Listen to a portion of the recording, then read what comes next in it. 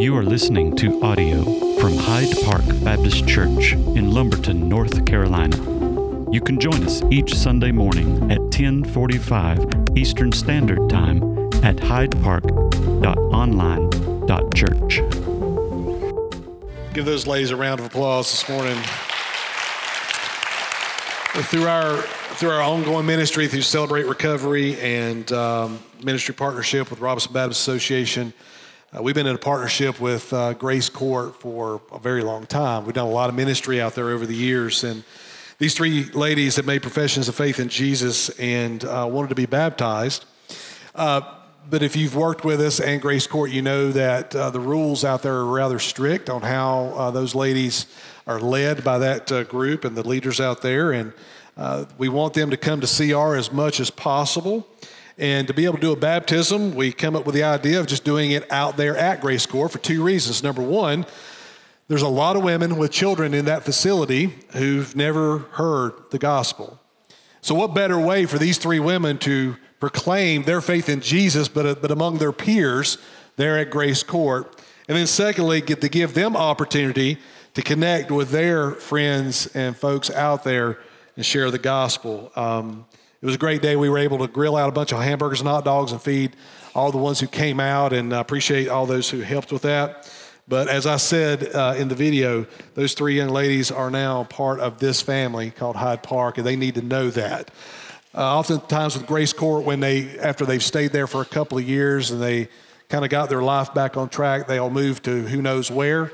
But I thought it was important for them to know that no matter where they go, they've got a family right here, and that's you. So we're very thankful for the ministry that God has given us. And by the way, for an organization that is run by a county and state level organization, do you know how incredible it is that group would allow us to come on their campus, proclaim the name of Jesus, and do baptisms there?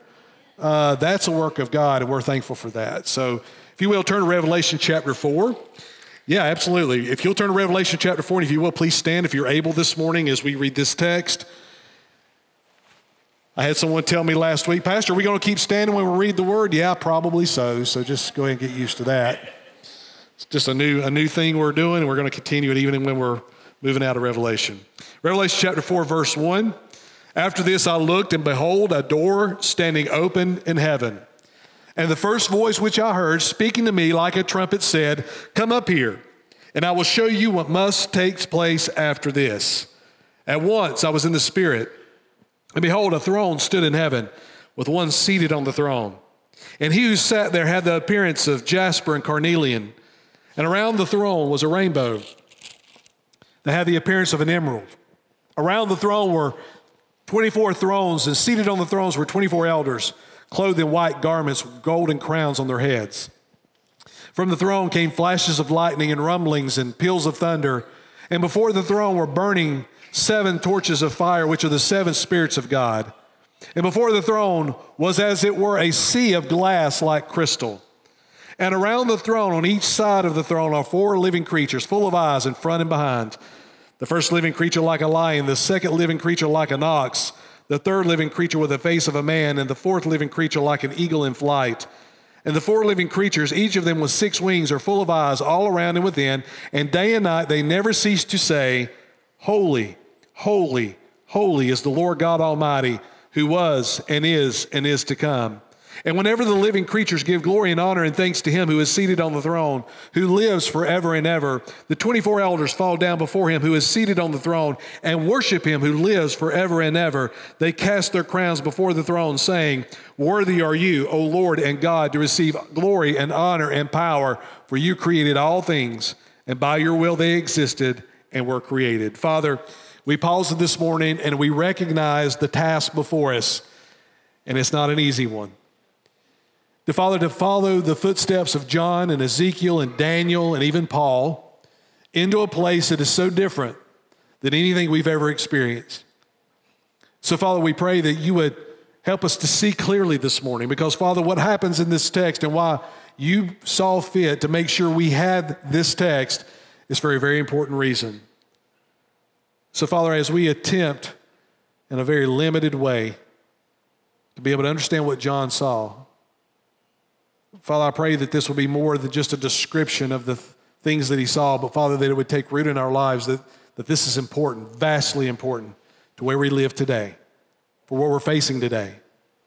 Father, in this room and watching online this morning, there are people that are overwhelmed with fear. Father, there are people in this room and watching online this morning that are overwhelmed with worry. They're overwhelmed with the troubles and cares of this life. They are, each day of their life is lived out, afraid of what that day may hold.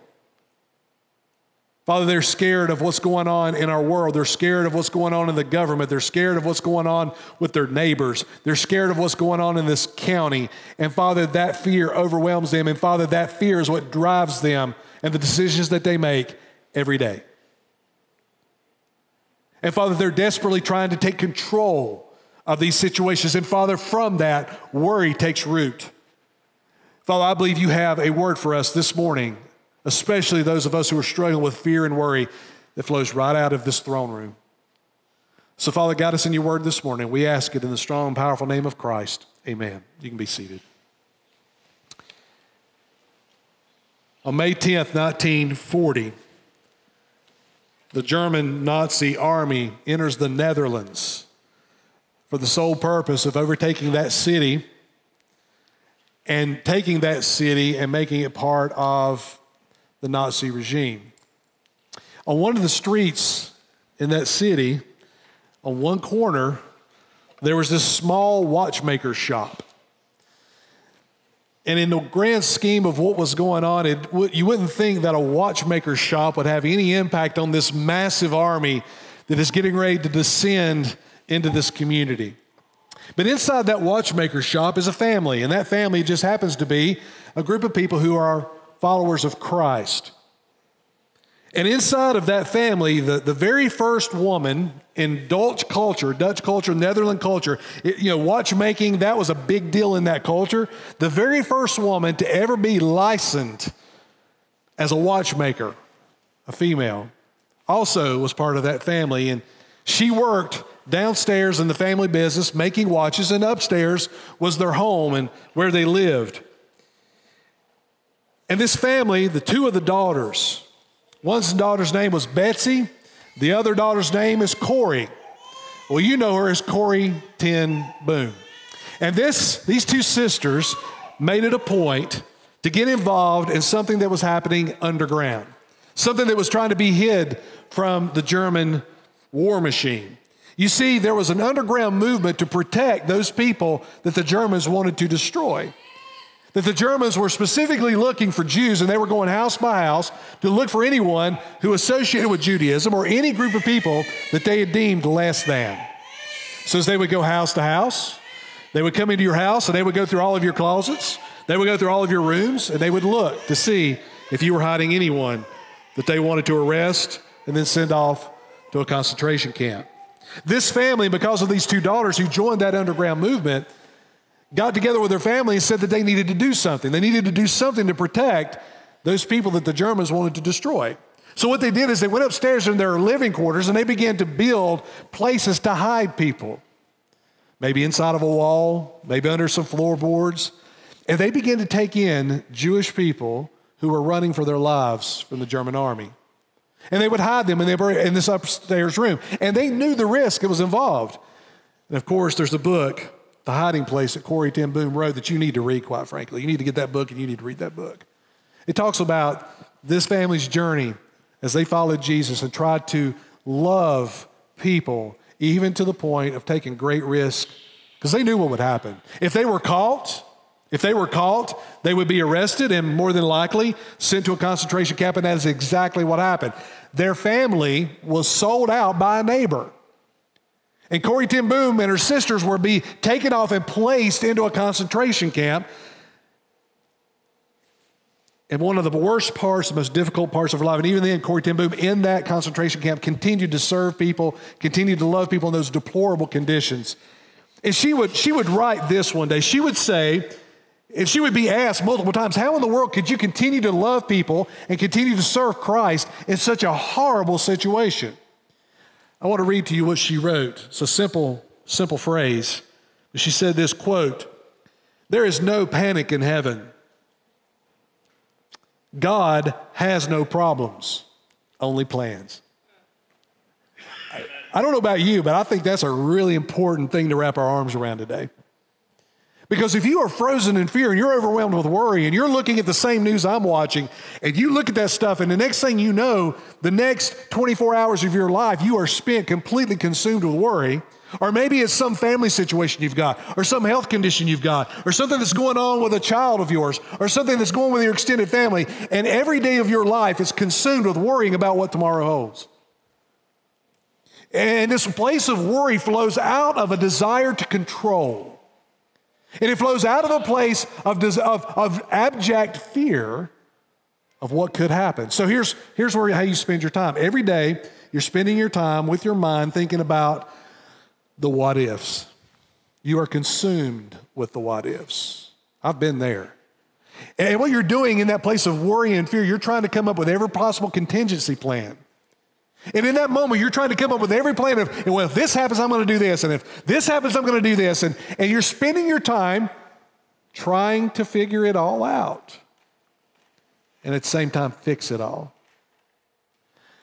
That is a horrible, hard way to live.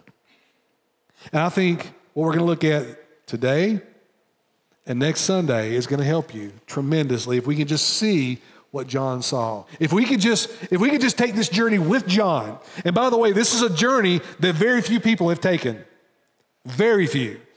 As far as getting to see what John saw, we think of Ezekiel chapter 1.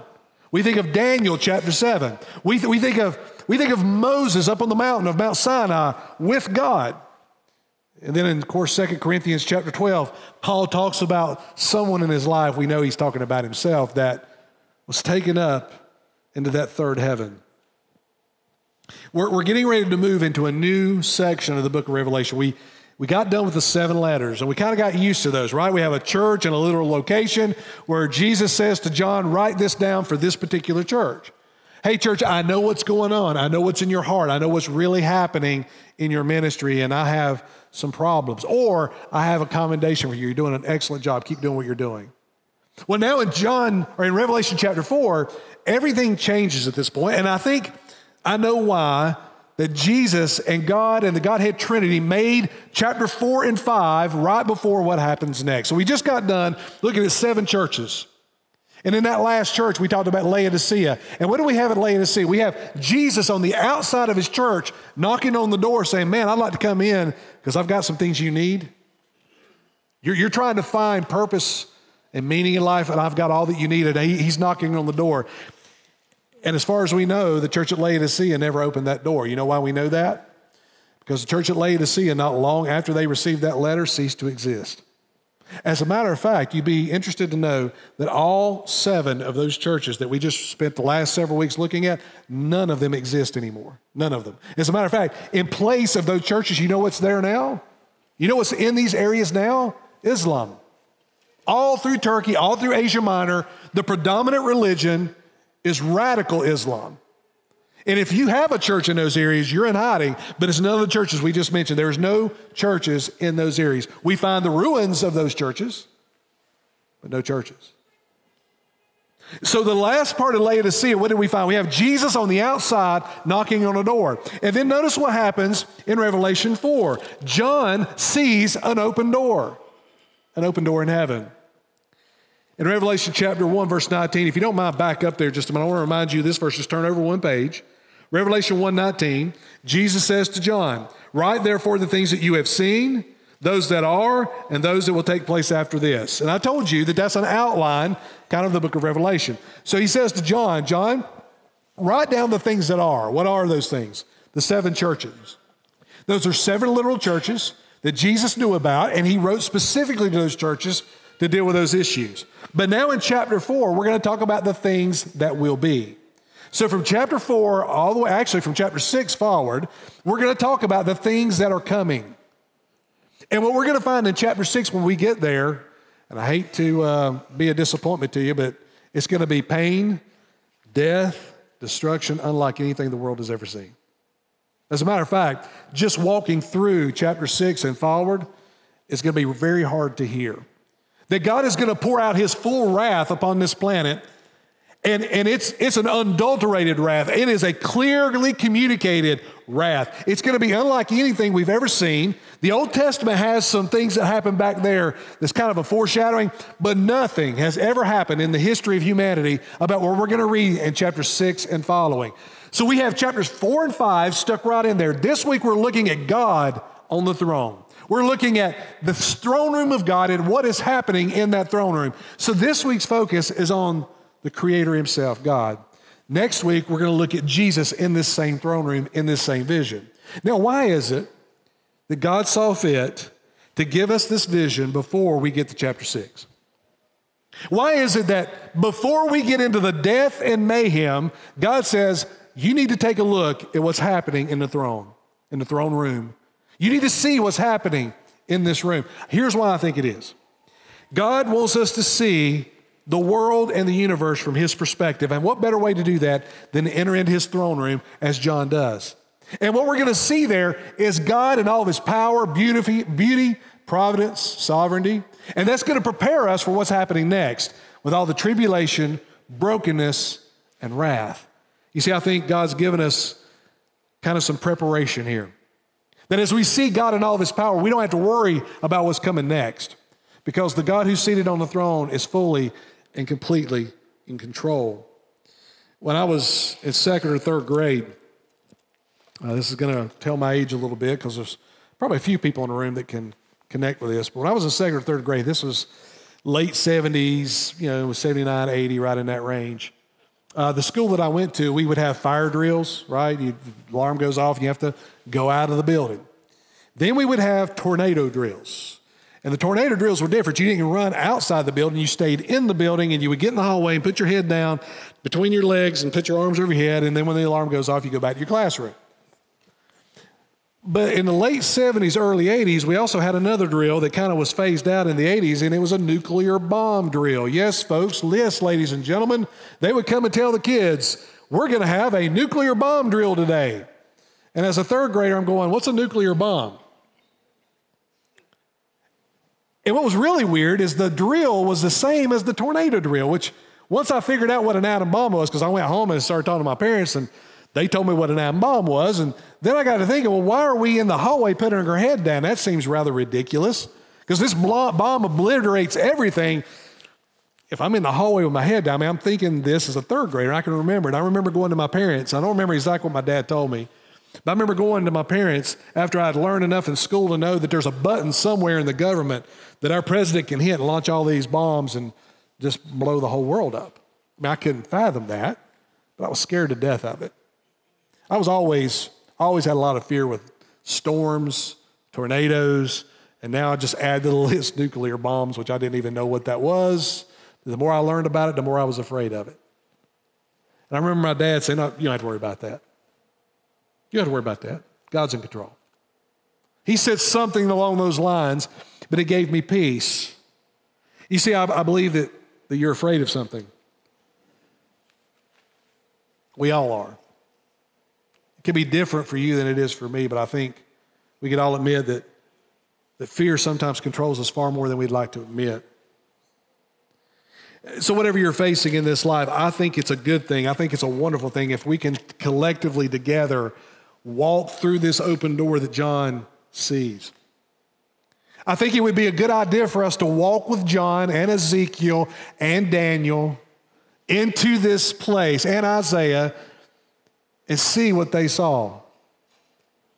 Now, I'm going to tell you this morning, I'm going to have a hard time telling you everything that John saw because, quite frankly, we're not told everything that John sees. And quite frankly, John tells us the best way that he can because I believe John is overwhelmed with what he sees, just like Isaiah was and just like Ezekiel was and just like a Daniel was. But what we're going to find is that all of these, Isaiah, Ezekiel, Daniel, John, they all see very similar things. So let's take a look at this open door. John says, after this I looked, and behold, a door standing open in heaven. Notice that exclamation point there. He says, I saw an open door in heaven. Now, when we think about this open door, there are some instances in the New Testament, one that really comes to mind. In Acts chapter 7, there's a guy by the name Stephen. And Stephen is a follower of Jesus in the early church.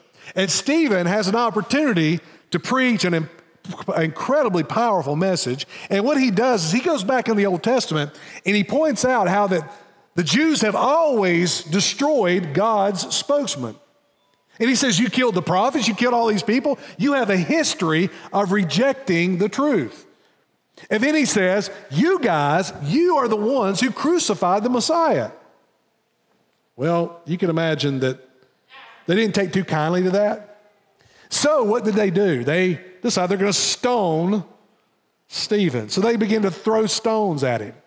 And Stephen, as he's being hit with these stones, as he's about to die, he looks up into heaven and there's a door open. And guess what he sees? He sees into the throne room of heaven. And what does he see? He sees Jesus standing at the right hand of the Father. It's as if he's saying to Stephen, come on home. So John, knowing that story, John knows that story. John knew what happened to Stephen. I think that's part of the reason we have that exclamation point. John is excited that the prospects of what is going to happen here. John is an old man on the Isle of Patmos who's been punished for his faith. What a great gift that God is going to give to John. So he says to John, here's an open door. And the first voice, which I heard speaking to me like a trumpet, said, come up here and I will show you what must take place after this. At once I was in the Spirit, and behold, a throne stood in heaven with one seated on the throne. So John goes into some kind of trance-like state. He doesn't give us all the details as to what happened here. But if we compare it to what happened to Paul in 2 Corinthians chapter 12, Paul said, I don't know if I was in the body or out of the body. All I know is I went up into the third heaven. And I heard some things and I saw some things. John doesn't tell us. All that we know is that John goes up in the Spirit. Now, some commentators at this point would say that is some picture and imagery of the rapture. While I appreciate their ability or want to try and to make that connection, I'm not going to make that connection today because the original readers that heard this wouldn't have made that connection. I think 1 Thessalonians 4 stands powerfully on its own. But what's interesting, what you need to know and why people come to this conclusion is because the word church, ecclesia, will not be mentioned another time until we get all the way to Revelation chapter 22. Where's the church? That's a good question, isn't it? I think it's a very good question. The last time we saw church mentioned was concerning Laodicea. That word ecclesia will not be used again until we get all the way to Revelation 22. But nonetheless, John is in the Spirit, and he goes into the throne room of heaven, and he says he sees one seated on the throne. Now, it's at this point, I would love for John, and I'm certain you would like to hear this as well, that John gives us an accurate description of what God looks like. Does he have a white beard, long white hair? Is he really big, or what does he look like? Well, guess what? You would join all the Old Testament patriarchs who asked the same thing. God, what do you look like? God, I want to see you. Moses said to God, God, I want to see you. I want to see you in all your glory and majesty, but we know that God never really does that. Even with Moses, sticks Moses in a rock, covers him up, lets Moses see just the back portion of his train. So what's going on here? Why is it that all that John sees, John leaves out those specific details as to what God actually looks like? So let's look on. He says, and he who sat there had the appearance of jasper and carnelian, and around the throne was a rainbow that looked like emerald that encircled the throne. So why does John describe the throne and God in those ways? Because that's what he sees. And John is doing the best he can in describing what he sees, but there's something else you need to understand that's very important. We need to turn over to 1 Timothy to get it, though. Turn over to 1 Timothy, just a few pages over, not too far. And I want you to see what Paul said to this young pastor about some attributes of God that's very important to what we're seeing in Revelation. So 1 Timothy chapter 1, and let's pick it up verse 16. I'm sorry, verse 17. So 1 Timothy chapter 1, verse 17, this is what Paul writes to Timothy. To the King of the ages, immortal, invisible, the only God, be honor and glory forever and ever. Amen. This is simply Paul breaking into a moment of worship and praise as he's writing this letter to Timothy. But in that letter, notice what he says. He says, this King, the God of all ages, is immortal and invisible, and he is the only God. He is to be honored, he is to be worshiped, and he is eternal. Turn over a few pages to chapter 6. 1 Timothy chapter 6. Let's pick it up in verse 16. So 1 Timothy chapter 6, verse 16. So Paul opens the letter to Timothy, praising God. He closes the letter this way, talking about God, who alone has immortality, who dwells in unapproachable light, whom no one has ever seen or can see. To him be glory and eternal dominion. Amen. Go back to Revelation. So what was Paul saying? Now remember, this is at the end of Paul's life. Paul had already been taken up into that third heaven.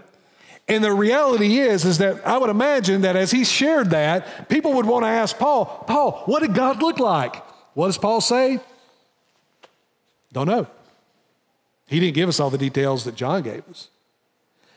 But Paul says the reality is no one has ever seen God. No one has ever laid eyes on him. So when John enters this throne room in the Spirit, here's the only thing he can describe to tell us what God looks like on that throne. And all he sees is overwhelming light, overwhelming power, overwhelming purity. He says, jasper stone. That's had the look of a diamond. It was clear, pure, and it speaks of purity. Anywhere you see the stone jasper, it's speaking to purity. And certainly in that moment, John says, it was like jasper stone. It was clear light, bright, penetrating. But also there was this carnelian stone in it. It gives off kind of a red hue. And oftentimes red is associated with judgment. So John is saying in that moment, upon that throne, high and lifted up, I see purity and I see beauty and I see power and I see, the power to judge. Interestingly enough, if you go back to Exodus 28, Moses gives the descriptions of the breastplate that the high priest would wear. And in that high priest, in that garment, in that breastplate, there were stones that were inlaid. And the first stone was jasper and the last stone was carnelian. Again, speaking to purity and also the judgment of God. He says that around the throne was a rainbow that had the appearance of emerald. Now, everywhere we see a rainbow mentioned in the whole entire Bible, what is it connected to? It is connected to Noah and the great flood where God judged the earth and then placed a rainbow in the sky to say, I will never judge the earth with a flood again. So this rainbow is the only way that John can describe it is it is a green that circles the throne. And John is speaking here of just the faithfulness of God in that moment. So when we put it all together, what do we have? We have an image of God that is powerful, majestic. We have an image of God that is righteous in all splendor and glory and faithfulness. In that moment, when John looks on the throne, John is not concerned about whether God has a beard. What John is concerned about is the person on that throne is faithful, righteous, pure, holy, powerful. And I would imagine that even in the spirit, John is on his face trying to dig a hole to get as low as he can, because that would be the only right response in that moment. Folks, you got to understand that this God that we serve is more than just something we read on the pages, something that we just talk about. He is enthroned with power and majesty and glory, and he is absolutely 100% control in everything that is happening in this world. Amen. Completely and utterly. And if that's true and your faith is in him, then we've got to circle back to the whole idea of worrying and fear. Let's read on. It says in verse 4, and there was around the throne, there were 24 thrones, and seated on those thrones were 24 elders, clothed in white garments with golden crowns on their heads. There's a lot of controversy as to who these elders are. I'll tell you where I come down on this. Depending on what commentary you read or what online source you read, they really kind of come down into two categories. One category is they're angels. They're powerful angels. They're seated upon these thrones, and there's several commentators that I respect that come on that side. The other major opinion is this, that these elders, because John doesn't tell us exactly who they are, he just says there's 24 elders there. The other prevailing option is that they represent all of God's work in time and space to redeem humanity back to himself. Old Testament, how did he do that? Through the nation of Israel. The nation of Israel was his way to say to the world, I love you and I want you to be right with me. And then when we get into the New Testament, what do we have? We have the church. And both in the Old Testament and the New Testament, 12 is an important number. In the Old Testament, the 12 tribes. In the New Testament, the 12 apostles. So I think what we have here with these 24 elders is simply a representation of God's work in the world through Israel and through the church to redeem a lost humanity to himself. Now, why do I come down on that opinion? The white garments and the gold crowns. White garments speak of, well, purity. Not purity that they have and worked out themselves, but a purity that was given to them. We're going to see that more next week in chapter 5. But also these crowns, these victors' crowns, are they the focus? Are their crowns and their abilities and their power the focus? No, you're going to see in just a minute, it's exactly the opposite. While they have the 24 thrones, there's only one throne in that room that matters. And those 24 elders are going to show what really matters in that room in just a moment, so hold on. That's why I believe it represents all of the redeemed from Old Testament to New Testament. Verse 5, from the throne came flashes of lightning and rumblings and peals of thunder, and before the throne were burning 7 torches of fire, which are the 7 spirits of God. So now we're in this throne room. We see all the colors, the bright penetrating light. We see the majesty, the purity, the righteousness, the faithfulness of the one seated on that throne. We see around that throne 24 elders, and we see these 7 torches. Now, we've already talked about that in week 1, where we talked about those 7 spirits actually represent the wholeness, the fullness of the Holy Spirit himself. Again, we'll see that some more next week. But here's what you got to understand, that in this room, by the time we get to next week, we're going to see the beauty and the power of the Godhead Trinity all in one place. We have God the Father. We have God the Holy Spirit. And next week we'll take a look at the Son, who is also in the room. But notice he says thunder, lightning, rumblings. This sounds a lot like what happened in Exodus 19. If you go back to Exodus 19, you have Moses talking with God, and God says, okay, I'm going to meet you on the mountain tomorrow, and I'm going to give you the law. But the people need to understand. And remember, there were 2 million people at the base of that mountain that Moses had led out of Egyptian bondage. They all had the same curiosity that you and I have. And the curiosity is, wow, I wonder who God really is. Can we go up there on the mountain and see what Moses sees? God says to Moses to tell the people, don't you dare come up on this mountain. God says to the people, you better stay at the base of the mountain. The priesthood, they can come up a little bit. Joshua's going to come a little farther with you. But Moses, only you can be on the top with me. Everyone else has got to stay at the bottom. If they cross this line, if they get too close, I will kill them.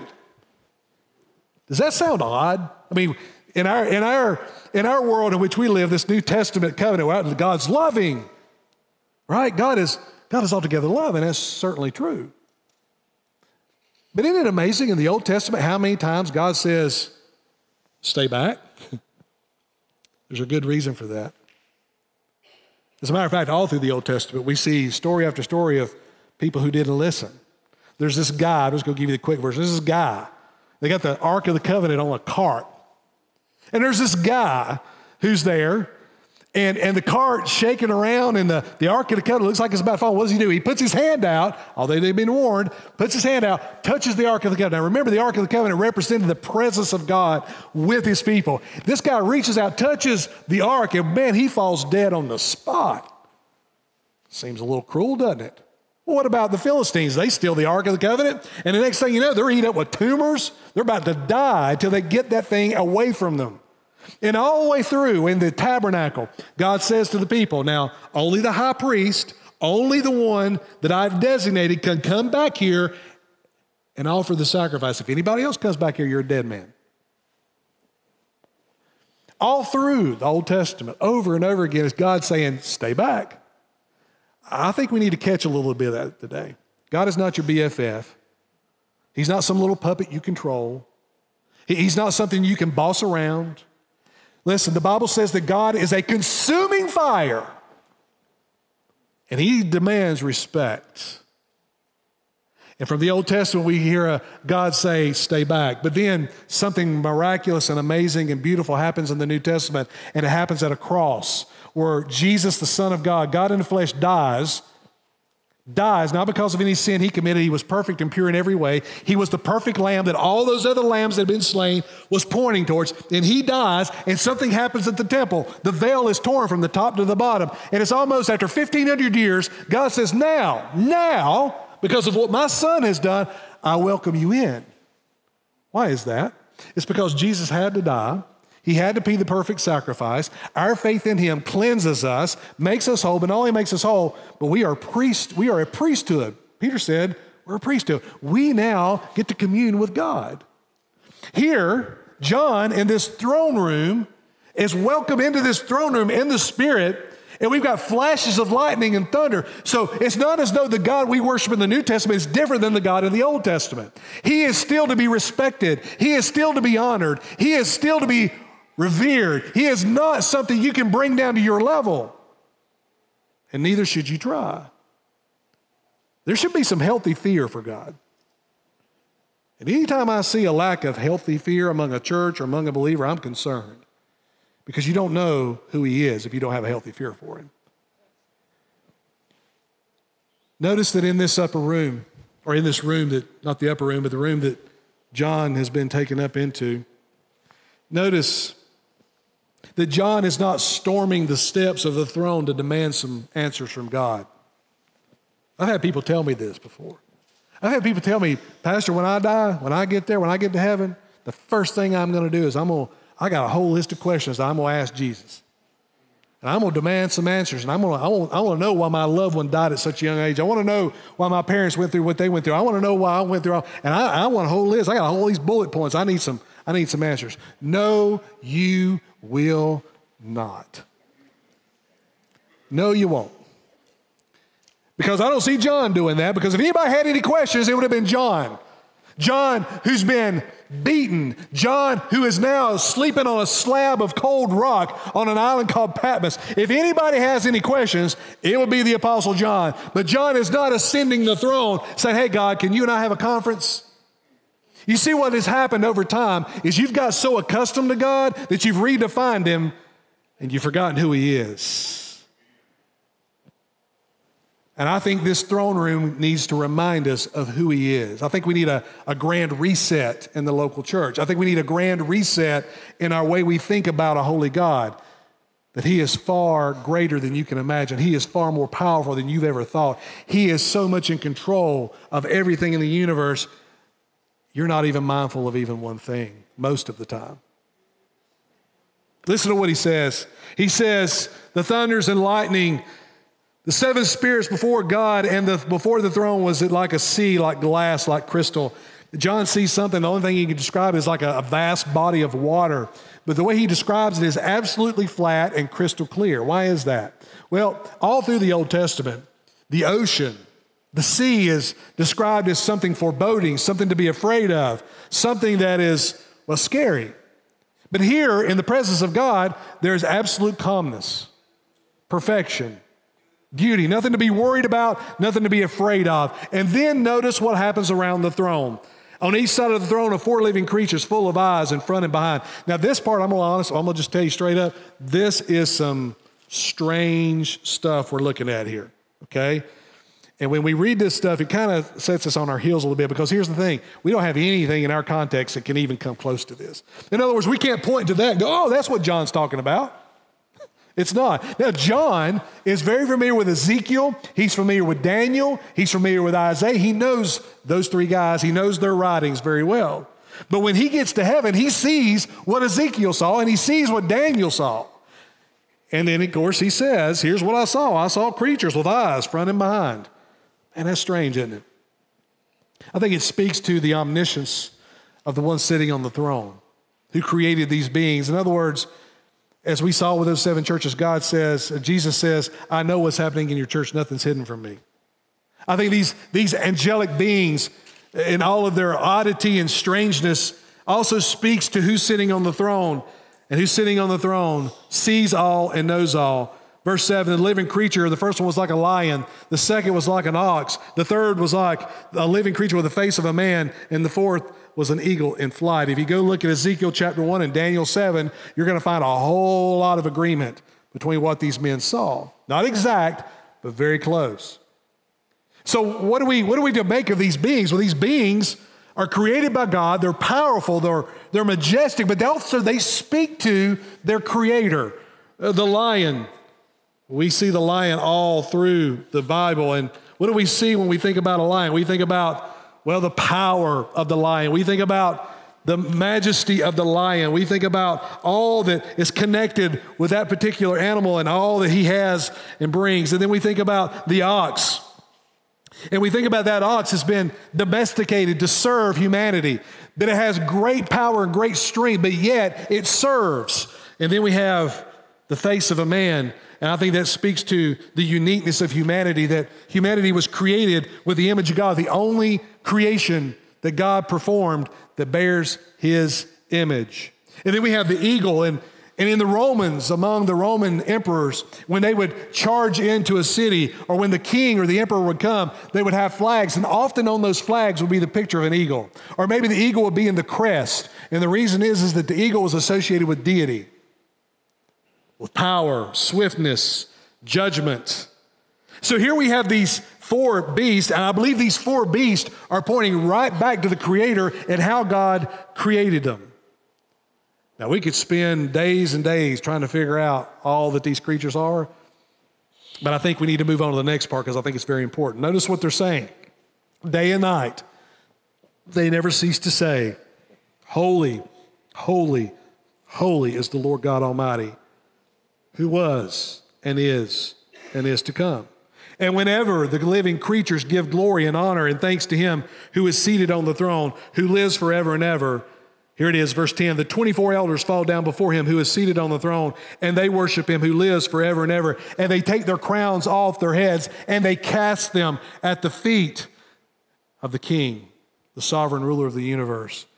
This is what I was talking about earlier. Those thrones that are around the throne, every one of those thrones are telling us, everyone seated on those thrones are telling us there's only one throne in that throne room that matters, and it's the one that God is seated on. That's why they take their victor's crowns and they throw them at the feet of God. It's because they know that that crown is not because they're good people, not because of the works they've done, not because they've earned it, because a sovereign God in his good grace allowed them to have a victor's crown. The reason they have victory is because of the God sitting on that throne. Because they are there. The reason they are there is because of the power sitting on that throne.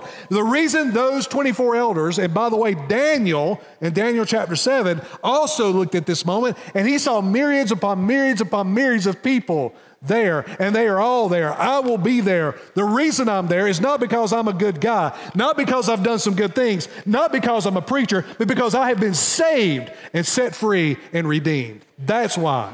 It's because a son of God died on a cross, shed his blood, and resurrected. It is not because I'm a good person, because I'm a lousy human being. It's because I have the righteousness of Christ upon my life, and God says that is enough. And if he says it's enough, then how dare I ever try to work out my salvation? How dare you ever offend God to such a degree that you would say, no, you know what? I'm just going to work it out myself. No, you won't. You can't. It's impossible. So you either come by Christ or you don't come at all. You either surrender to him or to surrender to something less than. There is no in between. There's no middle ground here. John says that those 24 elders join in worship because they know the reason they're there is because of the power on the only throne that matters. They fall down before him who is seated on the throne, and they worship him who lives forever and ever. Notice this. We have this phrase, and I've told you before that when you see a phrase repeat over and over, we need to pay attention to that. We see in this text repeated, I think at least 4 times, he who lives forever and ever, he who lives forever and ever, he who lives forever and ever. I am as convinced today as I've ever been in my life that if you don't know who you are, and you don't know why you're here, and you don't know how the universe came to be, you will never be able to figure out your purpose in your life. And you have a couple of options, really 2 predominant ones. Either on the one hand, everything you see, the stars, the moon, the cosmos, those massive planets that you studied in school, all the planets that are orbiting around the sun, this very blue planet that we're on right now, the mountains and the oceans and all of this is one big, huge cosmic accident.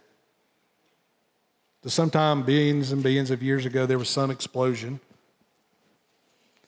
And the universe has been expanding ever since. And out of that explosion came our galaxy, and out of that galaxy came our solar system. And out of that solar system happens to be one blue planet that just happens to be exactly the right distance from the sun to support life. And then on that planet, over millions and millions of years, eventually this salamander-like thing comes up out of the water, and it eventually grows legs. And eventually that salamander turns into what we know to be a horse and a dog and a donkey and a giraffe and an elephant and a gorilla, and eventually you.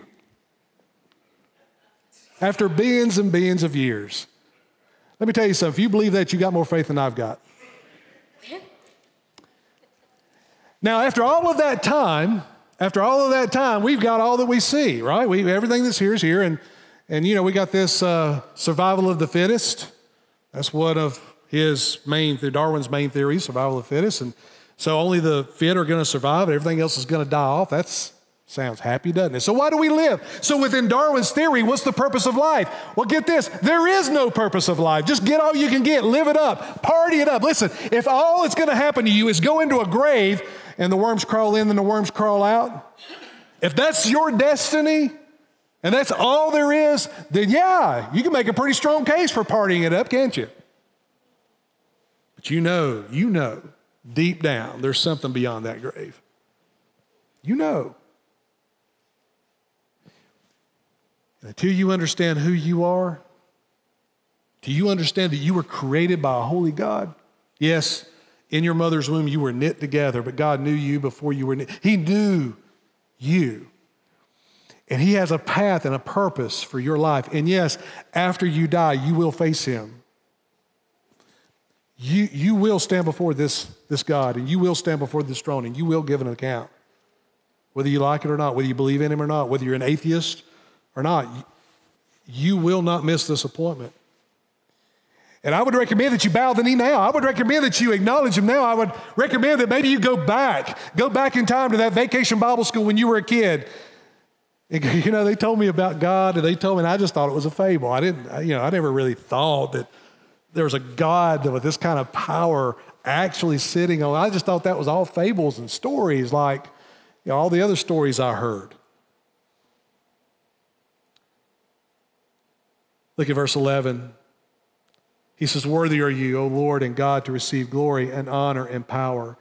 For you created all things, and by your will they existed and were created." Not only did God call it into existence, He holds it all together. And He's holding it all together because you have a purpose in which to live out. The reason you're still upright and breathing, the reason you have air in your lungs, the reason you have a heart beating in your chest right now is because God has willed it. You get that? And when the day that God says your day is up, there's not a doctor on this planet, there's not a medication you'll take that will reverse what God has said. God says that He raises up kings and He tears kingdoms down. We see it all through history. The psalmist says that God holds the hearts of kings in His hand and He turns them like the rivers of water. We see it all through history. It's this God sitting on this throne. Listen, John is not bowing down to Allah. He's not bowing down to Buddha. He's bowing down to Jehovah God, the only creator and the only throne that matters. And you must too choose if you will bow or not. Isn't it amazing that God gave us that option? He didn't want to turn us into a bunch of puppets. You get to choose, but notice that if you choose otherwise, you must face the consequences. Listen to this quote, and then we got just a few things I want to give you that I think are important. This comes out of a commentary by a guy by the last name Hendrickson. I don't have this commentary. It was another quote that I saw in another one, but I think it's profound. Listen to this. He says, quote, "Our affairs rest in the hands, not of men, but of God. Hence, when the world is enkindling the flames of hatred and slaughter, when the earth is drenched with blood, may our tear-dimmed eye catch a vision of the throne which rules the universe. In the midst of trial and tribulation, may our gaze be riveted upon the one who is King of kings and Lord of lords." My goodness, that's powerful. I wish I'd wrote that. That is powerful. A few things we need to consider about the throne room and why we need this vision today. What we're going to look at today and next week, why you need it right now, why you're going to need it tomorrow morning when you go back to work. First of all, it reminds us of who's in charge. I need to be reminded of who's in charge because we all have a tendency to try to build our own kingdom. And guess who sits on the kingdom of our own kingdom? Who sits as king on our own kingdoms? You want to take a wild guess here? You. We spend a lot of effort and time building our little kingdoms. And man, we feel good when we sit upon that throne and we've got the scepter, and man, we feel good about what we've done, whether that be the money, whether that be fame, whether that be climbing the corporate ladder, or whether it just be you are the dictator of your home. So you sit upon this throne thinking that you're ruling with authority and power when in fact, God laughs. He laughs at our abilities and opportunities to build our own kingdoms when we don't realize that the one who sits on that throne is going to rule all kingdoms, including the one you're building. Yours has a time frame. Yours has an expiration date. Did you know that? Your kingdom has an expiration date. It doesn't matter how much power or fame a person is able to garner in this life. Given enough time, it's forgotten. And so shall it be with what you're trying to build. The central focus in that throne room is the Godhead Trinity, nothing else.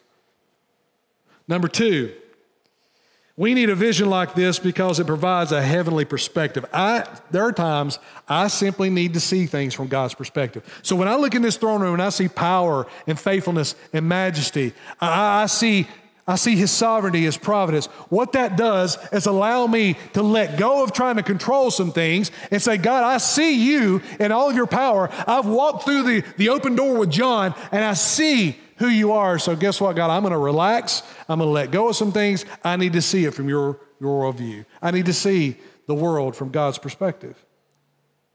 God is not up there fretting. God is not up there rubbing His hands. Oh, now what am I going to do with this? God is not up there having committee meetings with all the angels saying, okay, we got this issue on earth. I don't know what to do. What do y'all think? If that's your view of God, that's not the God of the Bible. That's something much weaker and much more insignificant than the God we're looking at this morning. God's not up there rubbing His hands, fretting, worrying. God has no problems. He has plans. You're part of that plan. I need a heavenly perspective. So why am I spending so much time rubbing my hands if I'm one of His people? Why am I spending so much time worrying about things that are in the hands of God and I'm trying to snatch them out of His hand so I can take control? You know why that is? Because I want to be king just for a day or two or longer. I want to control the outcomes. I need a heavenly perspective. Third, it helps me to fight for what matters. You see, when I get that heavenly perspective and I see things from God's perspective, then it helps clarify for me what I need to be fighting for, what matters in life, what is important, what is my priorities. I think for some of us, I think we need our priorities shifted around. I think whatever's in the number one slot may not be the Godhead Trinity. It may be something else. By the way, whatever's in that number one slot, that's what you're putting your trust in. No matter what you say about your faith, whatever's in the number one slot, that is what is controlling your life.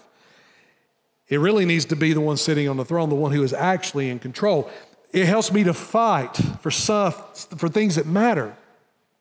And if I don't have God in my life and in my view, if I don't see Him, then the death of my friends make no sense.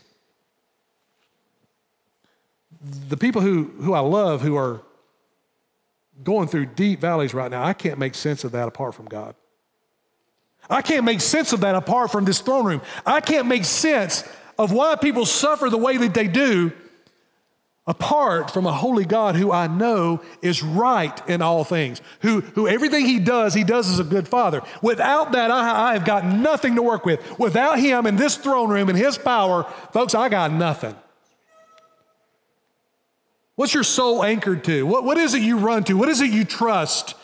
Well, this throne room hopefully should help us clarify what is in the number one slot and helps us to determine what we should be fighting for. And then finally, it should lead us to worship with abandon. Worship with abandon. You know, if God being on the throne and all of his power and sovereignty and grace,